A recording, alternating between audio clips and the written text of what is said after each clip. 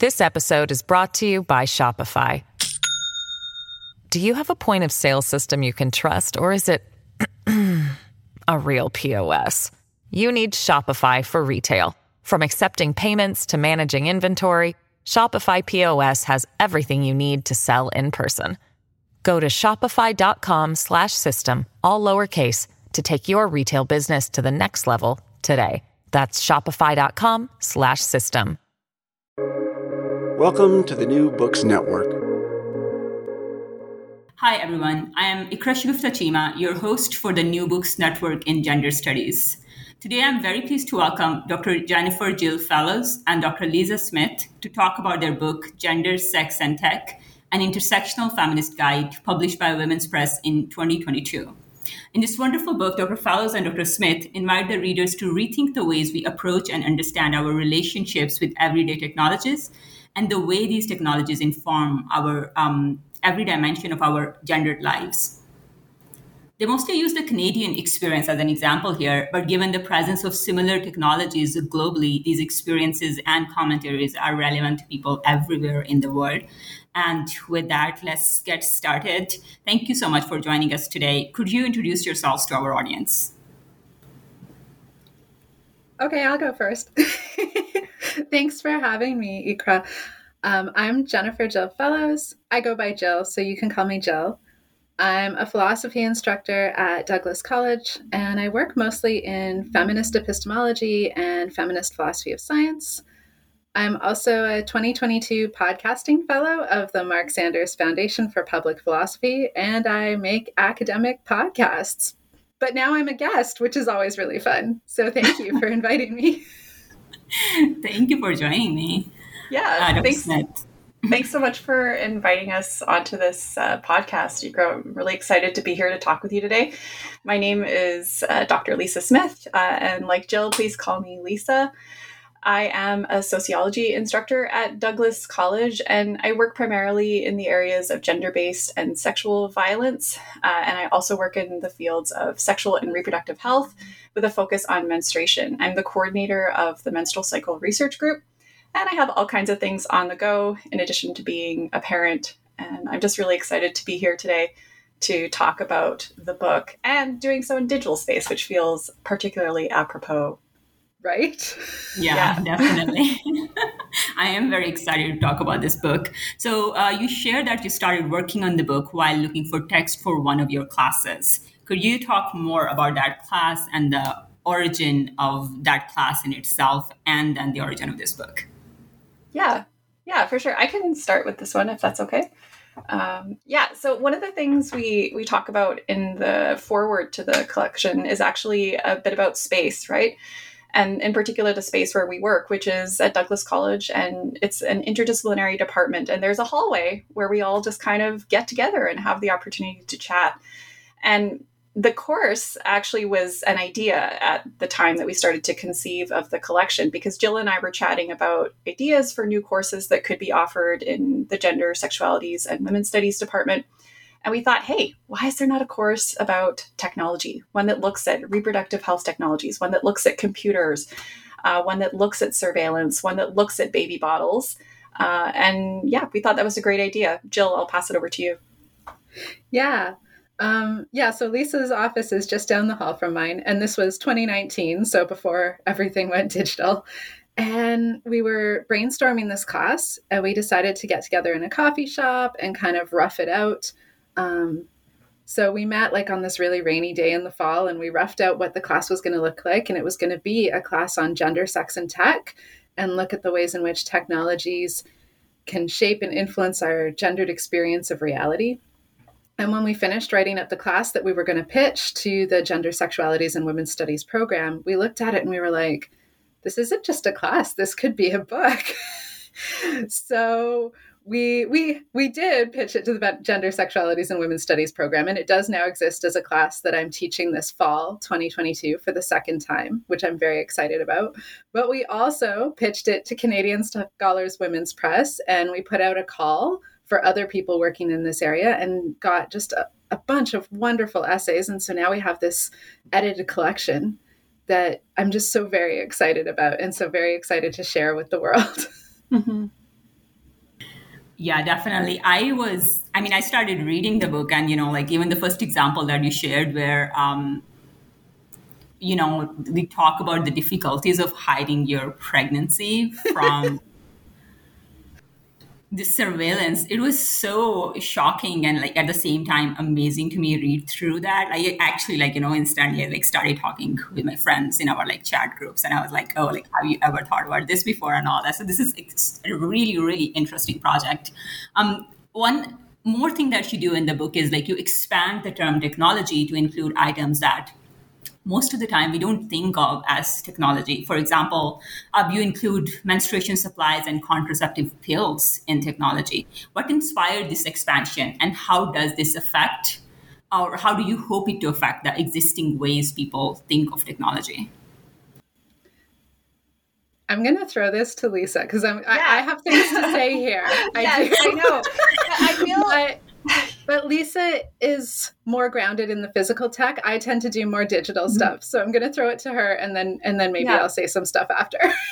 Yeah, I've been thinking a lot about this, and I think this is one of the things that really drew me into the collection, because I teach a course in surveillance, and I really love teaching that class. But I really noticed through teaching that class that folks are just so drawn to this virtual world as kind of like the poster child for what technology is. And I think that's partly because what excites us about technology is always what's newest or freshest or most in front of our eyes, right? And everybody's talking, of course, about the meta right now, right? But we don't think about how all of these technologies kind of just hover in our everyday world that are much more banal just because they've been there for so long. Right.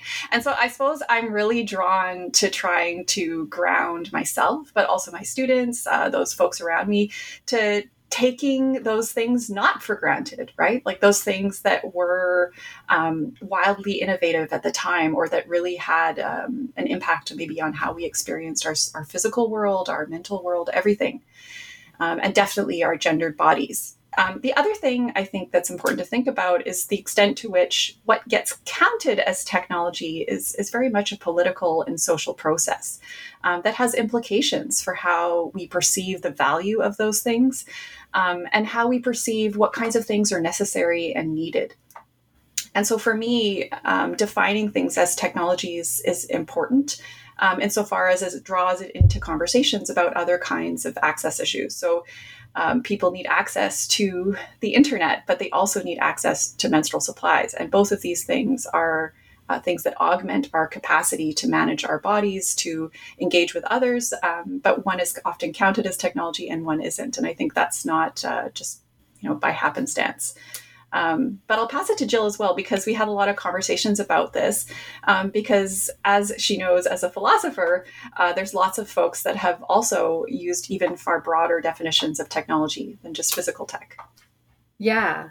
So I completely agree with Lisa that if we associate the word technology with just digital tech, that's quite limiting. And I think it leaves us with this picture that nobody pre-20th century had to deal with technological advancements, because that's really when, the mid-20th century is when digital tech really took off and started affecting people's day-to-day lives. And I think we know that's not true. So one reason to expand the definition of technology is to be able to make this much more interdisciplinary, right? So we can include anthropologists and archaeologists and historians and talk about technologies of the past and how the legacies of technologies of the past still influence our present lives. And one essay in the collection that I think is really interesting in taking a quite broad definition of technology is the essay by Jennifer Heitz Thomas, where she looks at medical technologies, technologies of gender confirmation surgery, and technologies of genital augmentation, both of which are medical technological advancements. But she also talks about what's known as technologies of discourse, which is something that shows up in philosophy. It shows up in other disciplines as well. And it's this idea that the way we talk about something is itself a technology, because it is a technique for shaping our reality, right? Technologies are ways of intervening in and shaping and controlling our reality. And technologies of discourse do that as well, the way we talk about things. So she talks about technologies of medical discourse, specifically the discourse of what counts as authentic or what counts as natural when it comes to the human body, and how those technologies of discourse interact with medical technologies and who gets offered certain medical technologies, who has ready access and who doesn't have ready access to certain medical technologies. So broadening our understanding of the word technology beyond just digital tech, I think really helps us to focus on, as Lisa said, technological tools all around us that go unnoticed a lot of the time. And that it can include things like language, right? As well as including things like menstrual supplies, birth control pills, baby bottles, zines, right? That's another thing in the book, talking about the zines and e-zines. We have physical tech that then has kind of digital echoes. So we have a physical tech in the zine and we have digital tech in the e-zine. And what happens when we move mediums, when we're doing something that ostensibly might look very similar or the same, but now we're doing it in a different technological medium. So from my perspective, even though a lot of my work is very grounded in digital tech, from my perspective, broadening this definition was like really necessary in order to engage with the history of the discourse about technologies, as well as just kind of shaking myself and hopefully the readers up to kind of recognize the way in which technologies are all around us and we don't often even notice. Like, I didn't really think about this chair I'm sitting on when I sat down on it, but that would have been a huge technological innovation to humans of the past, right? Yeah,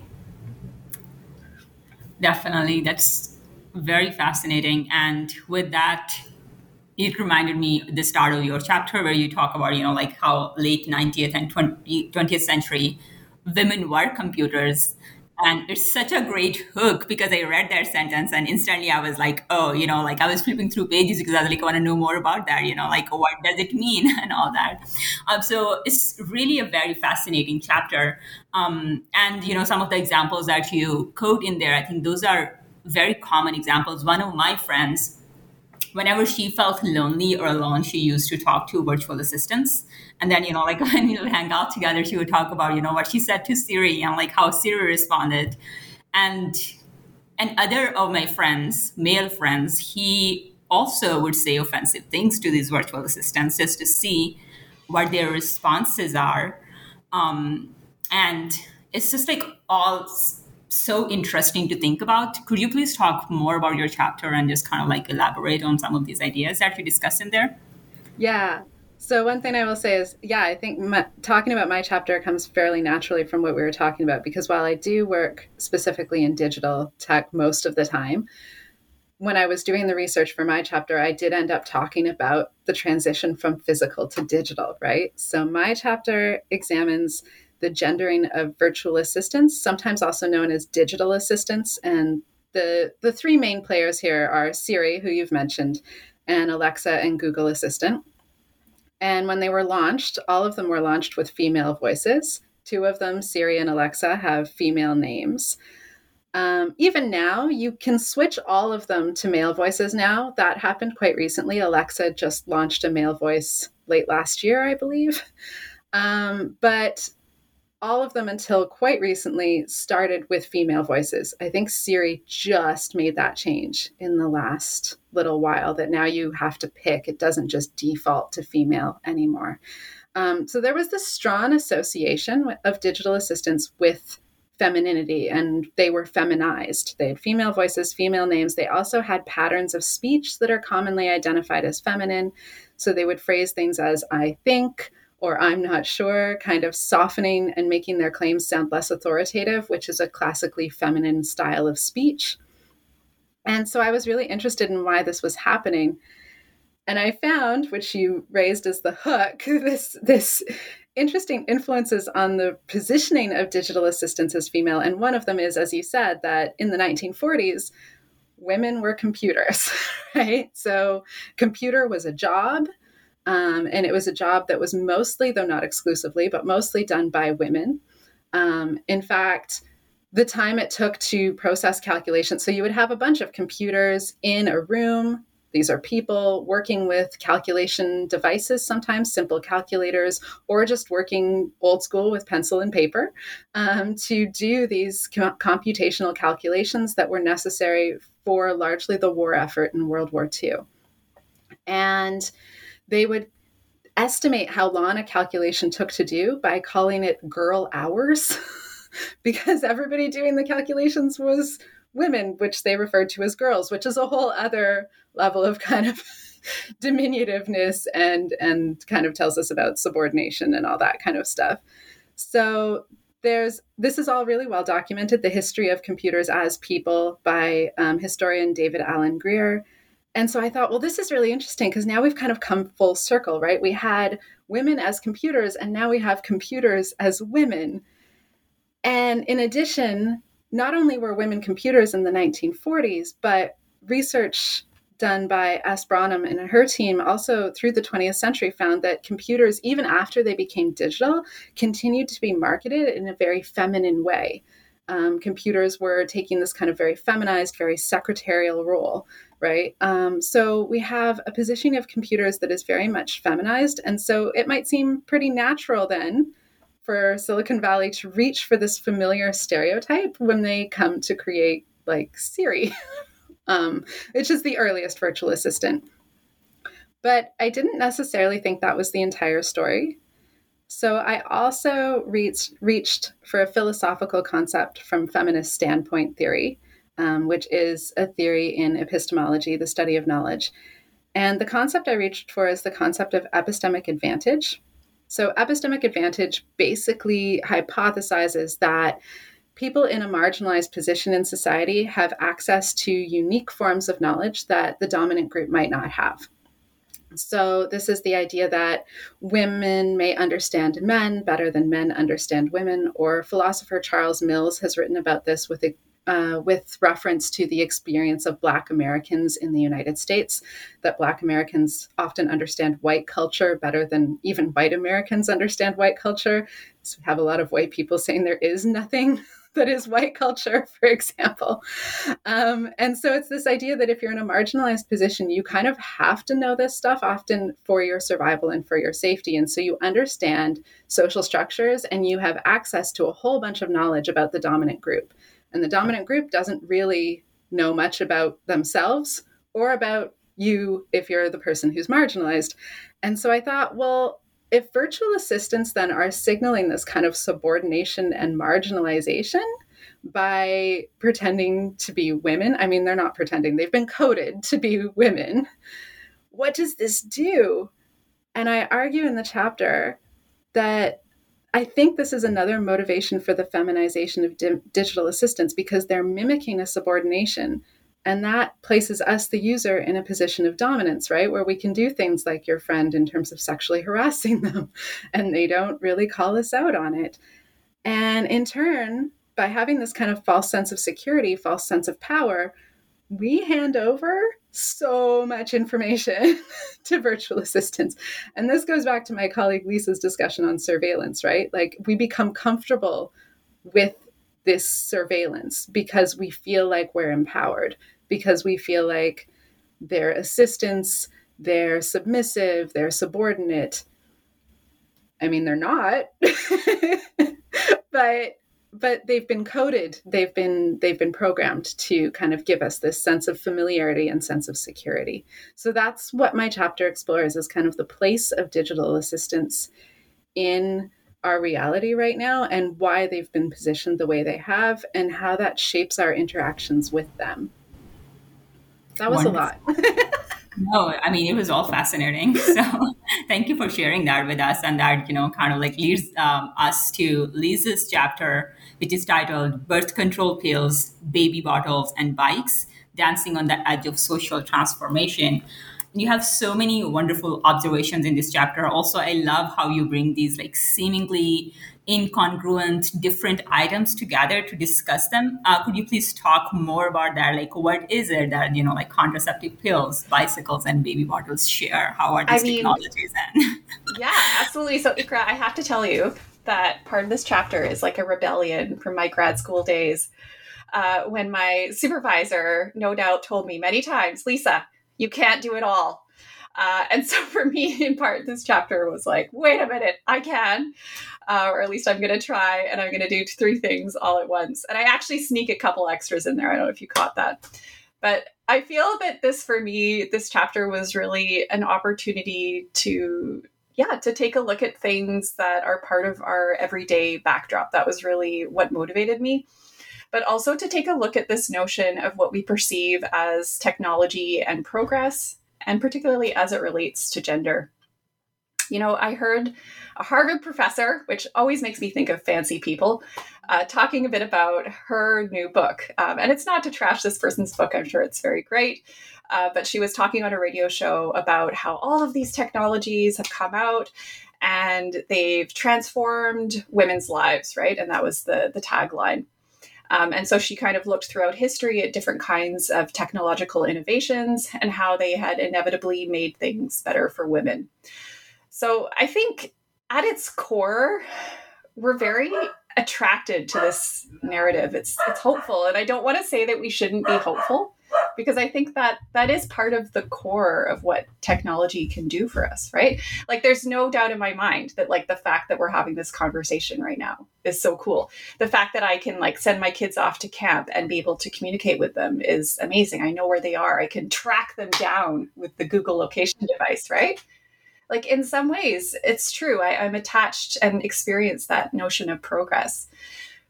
But I don't know. Something about it makes me want to say, hey, wait a minute. And I guess that's the sociologist in me, right? Like, we love to just cause problems and point out issues. And I think that's what I was trying to do with this chapter. But also, one of the motivations for me in providing lots of examples was because I really didn't want it to end there. And that's one of the reasons I think, too, that we had this chapter first, because I'm hopeful that other people will pick up other things in their daily life and start to look into them and start to think about them differently.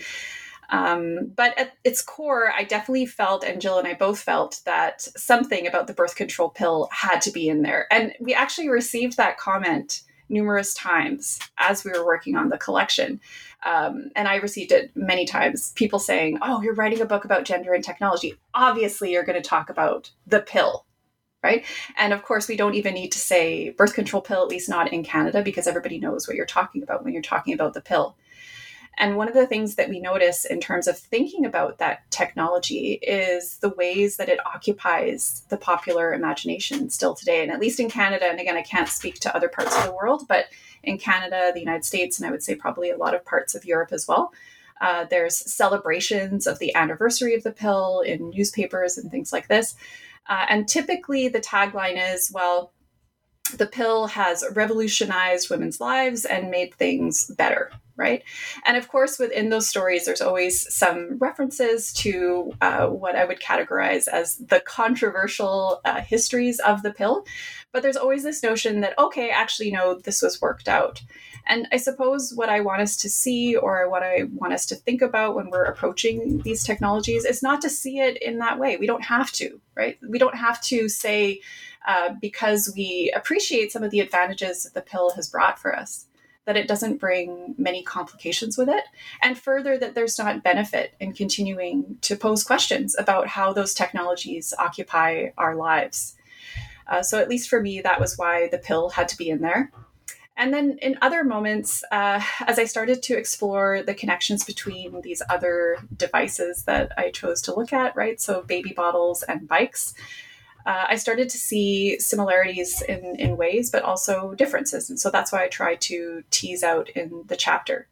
I feel like baby bottles is one that people wouldn't necessarily expect to be there. And that, I suppose, is partly why I wanted it to be in there. But as I talk about in the chapter, I heard about this dig site where this archaeologist found these ancient infant feeding vessels.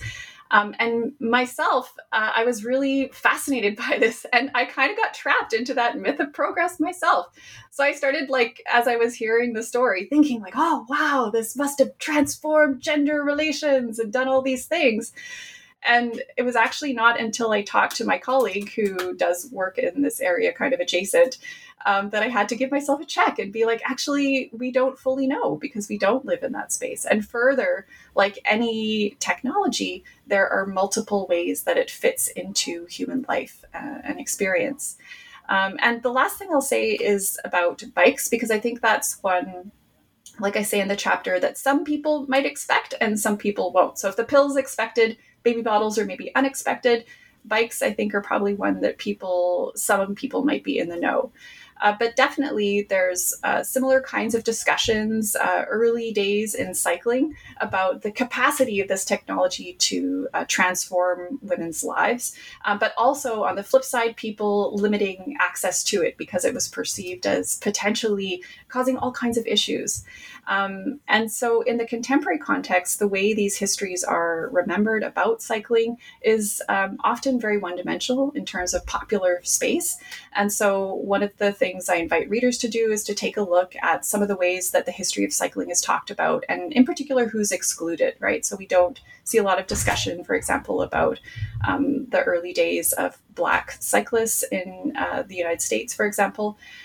Even though some historians are doing work in this area, really good work. And this in many ways echoes in the contemporary context of cycling, which still remains a very white-dominated space, at least in terms of representation.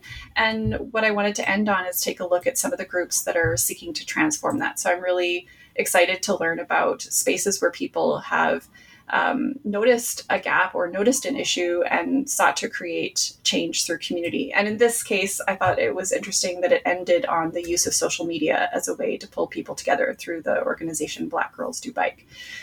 So my hope with this chapter is that people seek out other technologies that they think are somewhat everyday and that are worthy of a second look, but also try to take a look at some of the ways that folks within their community spaces are either pushing back or seeking to change the way that those technologies are experienced, used, thought about, or even represented.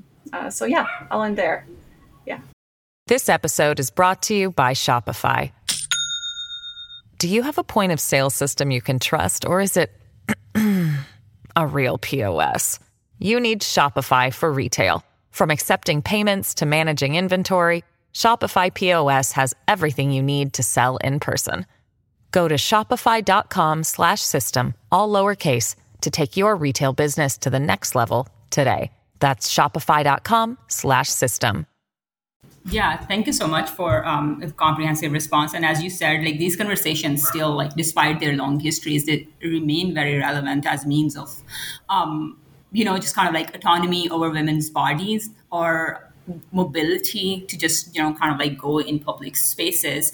In Pakistan, still like access to bicycles or just, like the ability to just kind of like use this one technology and access a public space and like just to be there is still very contentious, along with, of course, like contraceptive pills and baby bottles and all of these issues. So I think this chapter not only shows the possibility of like talking about, like any number of things if you like want to, I think it really kind of like shows like impressive skill in writing in that way too, by bringing these elements together. So that's super cool. Can I jump in? Sorry. No. Sorry, go ahead. One thing I really like about Lisa's chapter, and it's echoed in a lot of different chapters, is this idea that we often do have this promise of technology as progress, right? It's going to overcome all of the ills of the past. And yet a lot of our researchers found that if we aren't carefully examining what the ills of the past are, they just get reproduced online or they get reproduced in a new physical tech, either through the manner of development or the manner of use or the way people talk about it, the technology of discourse. And so, yeah, what we see is that quite often the discriminations or the oppressions or the problematic aspects that were already there are not solved by the technology unless we are meaningfully looking at what these problems are and how they came to be and how they are sustained. Instead, what happens is that they're just kind of reproduced and amplified by the technology. And that came out in a number of different chapters. So when Lisa talks about the ways in which we preserve kind of a history of technology in a very one-dimensional way, like, yay, birth control pill, we see this again. We kind of see an erasing of the problematic ways the pill was developed and put into use. And this doesn't allow us to really use technology in a mindful way to reshape reality. Mm-hmm. Definitely. Yes. And I think that your book does a great job of highlighting that with, other menstruation technologies as well. For example, where you talk about the cup and like the problems and issues that emerge when we talk about the access to that. And, and then there's the problem of cultural diversity there as well, like how it is perceived in different cultures. Another thing that I really, really like about the book is that you provide enough materials for the readers to advance this discussion on their own if they want to. You provide them resources and you give them prompts for further thinking, or just, like these ideas that they can employ if they are using the book in another classroom, which I think people should, because it is such a comprehensive book. It's like basically the material for a whole class. So how did you decide to structure your book in such a way? I feel so, okay, I have to give a shout out. I know I'm going to turn your question a little bit because I really want to flag that there are, I think, 4 undergraduate authors in the collection, which I think is really amazing. And for me, at least, that was part of the motivation behind framing the collection in this way. I teach at an undergraduate institution and I do research in community. And that's the kind of scholarship, I should say, that I really care about. I want my work to be accessible. I want people to be able to read it and understand it. I don't want them to be like trying to figure out like what I'm trying to say by reading it, 20 times. Not to say that what we say is not complex, but I really wanted it to feel like something that my mom could pick up, and she's actually reading it currently 2 pages a day. And she, she was chatting with me about it yesterday, and she was, asking all these questions about the things we were writing about. And to me, that really excites me. I feel like that's what scholarship should do, and especially scholarship that is trying to unpack technology, because that's a really important thing to do. I think that we should be encouraged to do that. And I think we should be encouraged to do that together, but also by taking a good, hard look at ourselves and some of our own habits. So that was really something that Jill and I talked a lot about. And I think it's very feminist as well, right? To encourage reflexivity in terms of one's own positionality, but also to be thinking in terms of how can dialogue add to our understanding, because I really feel like this collection would have been something very different if it just included Jill and mine's voice. But I'll pass it off to you, Jill. Yeah, so like Lisa said, a lot of the structure of the book is, I think, as a result of the institution we both work at and the kind of jobs that we do teaching undergraduate students. And I do think it's awesome that the book has undergraduate researchers, it has master's researchers, it has doctoral candidates, it has postdoc, it has people very late career, and it's all side by side. And one thing that we really wanted to highlight was that you can be very accessible without losing intellectual rigor. And I'm fairly proud that we achieved that. Because, I don't want to say there isn't sometimes a place for technical terms and what is sometimes colloquially called jargon. Sometimes there is a need for that kind of stuff. But as one of my colleagues who's in the book, Kira Thompson, says, if it's worth saying in plain language, which isn't always possible. But I think it's surprising how often it is possible. And sometimes academics forget that a little bit. So yeah, making it very accessible. And a lot of the activities and prompts and questions we have at the end of the book are things that we would do in our own classes, right? So I think Lisa has the prompt of like doing a Wikipedia edit-a-thon, or we have discussions of like audit your own class to see if it's following feminist ethics of care, or make a zine or whatever. And we have resources if people want to try and do that. And so part of this is obviously to assist teachers and assist students in a classroom setting. But also, I wanted the conversations to be able to extend beyond the book itself, because the book cannot address everybody's perspectives and everybody's lived experiences with technology. We can't do that. The book has limits. It could only be so big. And so I really wanted to have prompts and activities that encourage people to keep going on this. And so one thing I did do that extends beyond the book is that the book also is complemented by a podcast where I interviewed everybody who contributed to the book. And so the book isn't open access, but the podcast is open access. Anybody can listen to it. There are 16 episodes, so there are 14 chapters in the book, and then there are 2 additional researchers who originally were going to be part of the book, and then because of time commitments and other issues, they had to pull out, but they're part of the podcast. And I'm hoping that next summer I will even add to this by interviewing other people who are working on technologies from a gendered perspective or from a feminist perspective. And so that's kind of my way of trying to extend beyond the book. And a lot of the prompts and invites are other ways of extending beyond the book.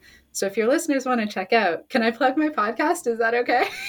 That would be amazing. Actually, awesome. I shared this book online when I was reading it. And then some of my professors from Pakistan reached out to me just like to ask about the book. And, it's difficult to get a book shipped over there, and it takes it a long time. So I'm so pleased to hear that you have a podcast where you interview all the contributors, because that makes it so much more. It's way easier to share. Yeah. Exactly. And it also means we have the physical tech of the book and the digital tech of podcasting. Right. Exactly. Definitely. So the podcast is called Gender, Sex, and Tech, Continuing the Conversation.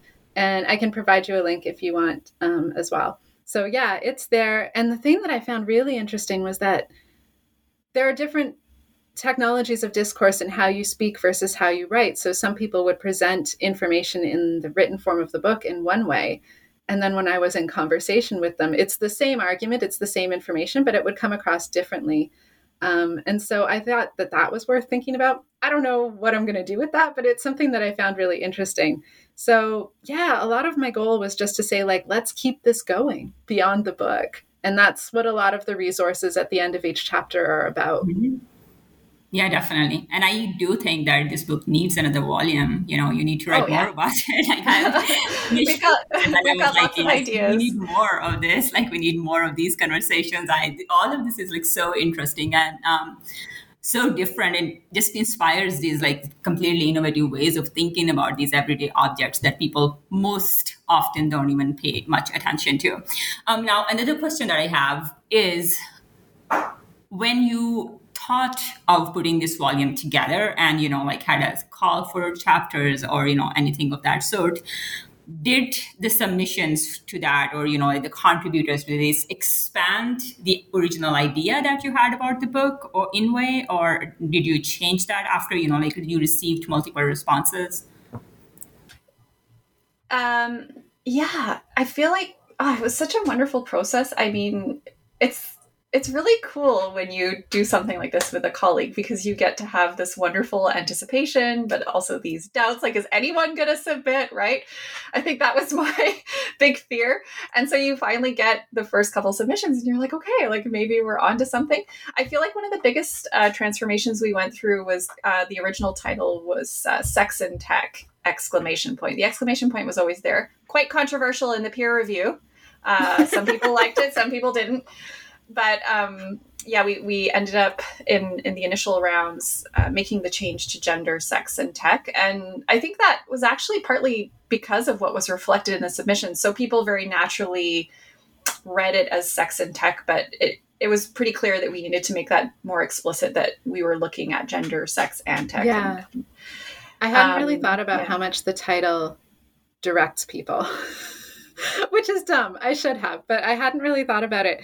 And a lot of people read that title and they thought that we were specifically interested in sexuality and sexual acts, which we're not interested in, but we wanted a broader scope. So one thing we had to think about was changing the title in order to really reflect what our goal was, which was we have articles that talk about relationships and sexuality, and we have that stuff in the book, but that we also wanted to talk about like menstruation and baby bottles and surveillance and all that kind of stuff. So we needed a different title. And I think, is there anything else that changed as they came in? I mean, one thing that I found really, really interesting as the submissions came in is this isn't the first time I've worked in an interdisciplinary space, but it's probably the first time I've taken on kind of an editor mentorship role in an interdisciplinary space. And I found that really interesting because in part, like my background is philosophy. And so I'd be reading some of these and I'd be like, well, I don't know what an autoethnography is. Like that's an anthropology term and I don't know what that is. And part of me is like, should I know what that is? And then another part of me would think, well, if I don't know what it is, probably some of our readers don't know what it is. And so it's okay for me to ask and to kind of prompt people. Like, so I found that actually coming from outside of most people's disciplines gave me this perspective where I could kind of prompt people that, okay, you need to explain this term, or maybe you need to phrase this a bit differently because I don't know what's going on. So I found working in the interdisciplinary space and kind of this editor role to be really, really interesting in terms of just seeing how people in other disciplines approach things and trying to find a collaborative way to kind of bridge that disciplinary gap, I suppose. Mm-hmm. Yeah. Yeah. And if I can add a thought there, I feel like the structure of the text was actually really essential. I don't think we could have called it an intersectional feminist guide if the collection didn't look the way it did at the end. And I feel that a lot of the work that the authors, the contributors did was in making that title a reality because of the different ways that they were able to explore technology, either through their own lived experience or equally through research and work that they're doing as scholars. One of the chapters that really struck me when it came in was Chris's. So Chris Dietzel's chapter on sexualized racism in men who have sex with men dating apps. And I think that's a perfect example. This is something that wouldn't have been included in the collection if Jill and I were writing the text. And it's not just because maybe we don't use those apps, but it's also partly about the kinds of work and scholarship that Chris is doing. So I feel that the collection and the way it looked at the end with all the contributions we did receive really made for a rich and wonderful discussion. That said, we received a lot of contributions. Some folks were not in the final collection, but I also want to talk briefly about the impacts of the pandemic, which were huge, right? And I know we're talking a lot about this in academia. And I think that's another reason why the podcast is so important that Jill is carrying out, because I think that's one example of how we need to be thinking differently about scholarship and research, because the pandemic made it really difficult for people to continue as usual, and in particular to publish. So it strikes me that kind of this fluid model of publishing is something that I'd like to see more of.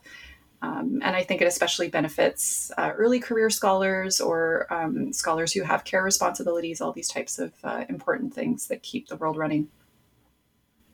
I'll also say, sorry, the entire structure of the book, the sections disrupt and connect. So there's a section on disrupting kind of old thoughts about technology, a section on how we use technology for connection, technology for surveillance, technology and the physical body. There's a section called bodies, and then the reclaim section at the end. All of that did not exist in the original pitch at all.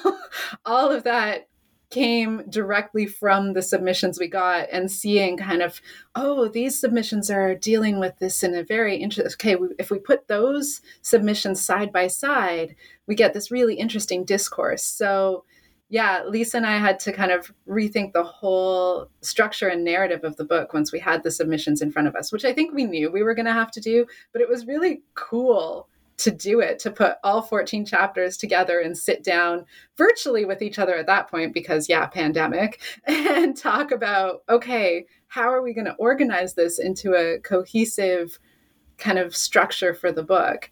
That all was very, very different than the initial imagined pitch to the editor, to the publishers had been. And it was really rewarding to kind of work through the chapters that way and to put them in these different sections together. Yeah. Yeah. And it is very wonderfully done. That's why I was saying it makes such an amazing source to be used in a class, because, it's like basically like starting these conversations and then like taking them to their ultimate conclusion for the book, at least. And as you said, of course, these conversations, like, they need to continue. So that will happen, I hope. So my last question to you is, how should readers, academics, and researchers approach this book? And you have addressed this, like, some already in your questions, but if you have like some final thoughts on like, this is, what we imagine, envision. Well, I gotta start, pause, and repeat. That's how we. Sorry, Jill, I cut you off there. No, but I love it. Yeah. It was funny because we settled on that quite quickly. It was really fun writing with Jill because we did everything virtually and co-authored often together, writing at the same time. It was quite wild. I really loved it. But we really settled, I think, quite quickly on that notion of starting, pausing, and repeat. And we tried to echo that definitely in the introduction and the conclusion to the text. And then also throughout. And we also, in many of our comments to authors, we tried to encourage them to flesh out those kinds of concepts in their chapters. So I feel that notion of starting, right, engaging with something, taking a pause, and then coming back to it again, maybe with a new set of eyes, is something that I'd like readers to think about and consider. And even if they don't read the book, maybe when they pick up their cell phone, just take a look at that thing. What's it doing in your life, right? But Jill, what are your thoughts? I also want to echo something that one of the contributors, Dr. Jamie Yard, said to me when I interviewed her. So I interviewed her for her chapter. And one thing that she said she was really hoping is that people would be playful. So that we spend a lot of our lives being really, really serious, especially in academia, and that we might there are definitely very serious topics covered in this book. So I don't want to be flippant about the serious topics that are covered, but I do want to invite people to be a little playful with the way they want to explore their relationships with technologies, to maybe find new ways of using technologies in ways that serve you better, that aren't necessarily the scripted discourse that you're being given through marketing or through whatever. So I would really like to invite people to be curious and to be playful as they explore the various technologies that they reach for every day. Thank you so much. It's been so wonderful to talk to you about this book. I am Ikresh Gupta-Chima, your host for New Books Network. Now go get your copy or listen to the podcast for Gender, Sex, and Tech, an Intersectional Feminist Guide. Happy reading or happy listening. Thank you for joining us today. Thank you.